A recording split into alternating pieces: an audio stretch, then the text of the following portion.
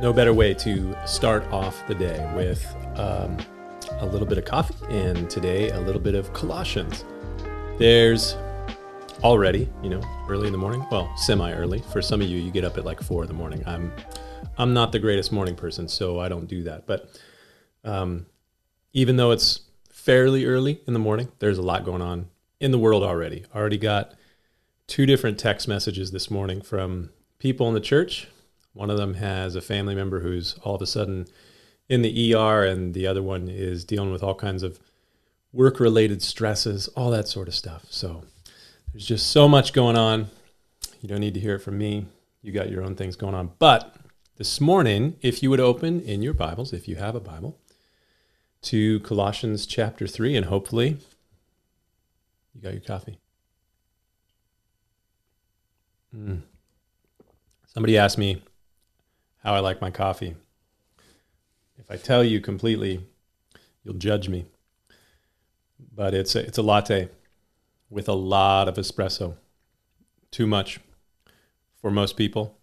So that's not the worst of it. I know someone will tell me you shouldn't have so much espresso. It's not good for you.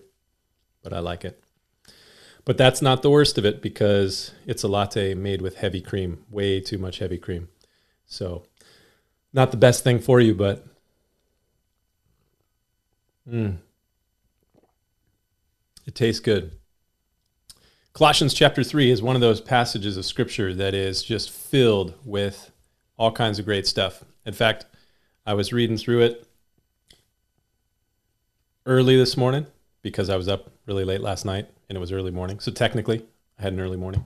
I was reading through it, and I literally could spend weeks preaching through this passage if we were going through it on a Sunday morning at our church. But some really good stuff here in this passage, and it connects with the stuff I was talking about a few days ago in Philippians chapter 4, where we're talking about mindset, talking about setting your mind on things above. That's from this passage. And meditating, Philippians 4 was meditating on those things that are noble and just and good and praiseworthy and admirable and so forth. But here in this passage, it says in the first opening verses 1 through 4, if then you are raised with Christ. So if you're a Christian, it's speaking to you because you've been raised together with Christ. Ephesians 1 says, seated with him in heavenly places by faith, you are in Christ. So if then you're raised with Christ, seek those things that are above, where Christ is, sitting at the right hand of God. And set your mind on things above, not on the things of this earth. Why? Because you died. Paul says in Galatians 2 that I've been crucified with Christ. So when you become a Christian, that's one of the metaphors. You've been crucified with Christ, for you died, and your life is hidden with God, with Christ in God. And when Christ, who is our life, appears, then you will also appear with him in glory. So we've got things for the past, present, and future in this verse. The past, you have died with Christ. You have been raised with Christ if you put your faith in him. The future, you will be glorified in Christ. There at the end of verse 4, when Christ, who is our life, appears, then you shall appear with him in glory. And then the present, right now. In the midst of all the thick of all the things you're going through right now, set your mind on things above. Fix your mind on where you're going, your ultimate destination. It's one of the great things that the Christian has, is an ultimate destination. They know where they are going, a destiny. And this is one of those important questions. I've talked about this a lot at our church when you're looking at worldviews, ideologies, philosophies. You always want to see how well they answer 4 or 5 basic questions. In the past, I referred to these as the iPod questions when I would talk about the 4 questions, but over time, I've added a 5th question to it. So the iPod questions: identity, purpose, origin, destiny, and morality. Who am I? Identity. Purpose, why am I here? Origin, where did I come from? Destiny, where am I going to? And morality, what is right and wrong? Those are the essential questions that we need to assess a worldview or a philosophy by. Those are important things to really consider. And I think that Christianity has the most coherent answers to those questions. But here we have this destiny And that should be our focal point. We know where we're going to be. We're going to be with the Lord in glory. And so he says, set your mind on those things where Christ is. Fix your mind there.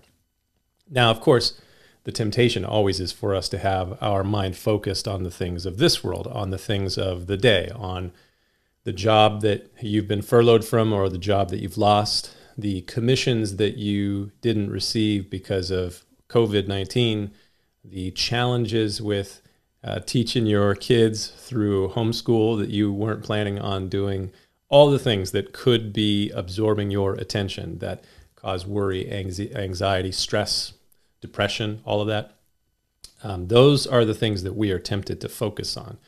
And we can be mindful of those things, which is, I think, a device, a ploy of the enemy. Christians do believe in an enemy, a spiritual enemy. We refer to him as the devil, and I think he's very real. In fact, there's a passage in the Gospels where Peter is standing against Jesus and kind of rebuking Jesus, which not always a good picture right there. And Jesus turns to Peter and he says, "Get thee behind me, Satan, for you're an offense to me, because you are not mindful of the things of God, but of the things of man." And so I think it's a ploy of the enemy to get us zeroed in on and fixed in on, to meditate upon and worry about all of the things of this world. But Paul calls us, both in this passage in Colossians chapter 3 and in other places, another one in Romans chapter 8, to be spiritually minded, to set our minds on things above. And this is essential. If you're going to experience what we saw in Philippians chapter 4, the peace of God that surpasses all understanding, then you need to zero in on these things. So that's something to really be meditating upon today, Colossians chapter 3, verses 1 through 4. But the rest of the passage is really good too. So I hope that you'll take the time to either listen to it, go to the listeningplan.com, listen through it. It'll only take you a few minutes. Read through it. Maybe read it a couple times throughout the day and set your mind on these things because there's some really good stuff in here. When you get to verses 5 through 17, it's just packed. Like I said, I could spend several hours talking about that passage. Specifically, I just want to finish by looking at a couple of verses, 3 verses actually, verses 12 through 14, Colossians chapter 3. Therefore, as the elect of God, if you are in Christ, you've trusted in him, then you are elect. That's what Ephesians says. You're elect in Christ. Because just as God chose us in him before the foundation of the world. Therefore, as the elect of God, holy and beloved. Again, all these things are past tense. You are, because of your position in Christ, holy. It's hard to imagine, but that's how God sees you. He has declared you righteous. That's what it means to justify you. You're holy and beloved. So he says, as a result of this, because you are this, therefore, live it out. This is what Paul also refers to in one of my favorite verses. I think it is my favorite verse in the Bible, in Philippians 2, 12 and 13, where he says, work out your own salvation with fear and trembling. For it is God who works in you to will and to do his good pleasure. So who's working, you or God? Well, that passage says both. And so he's already worked in you, justifying righteousness. And now he says, work it out. And so here in this passage, same sort of thing. Because you are the elect of God, because you are holy, because you are beloved, put on. He had already told you in the previous verses, put off the old man, which is full of all kinds of unrighteousness. Now he says, put on, like clothing, put on tender mercies, kindness, humility, meekness, long-suffering, patience, bearing with one another, forgiving one another. If anyone has a complaint against another, even as Christ forgave you, so you also must do.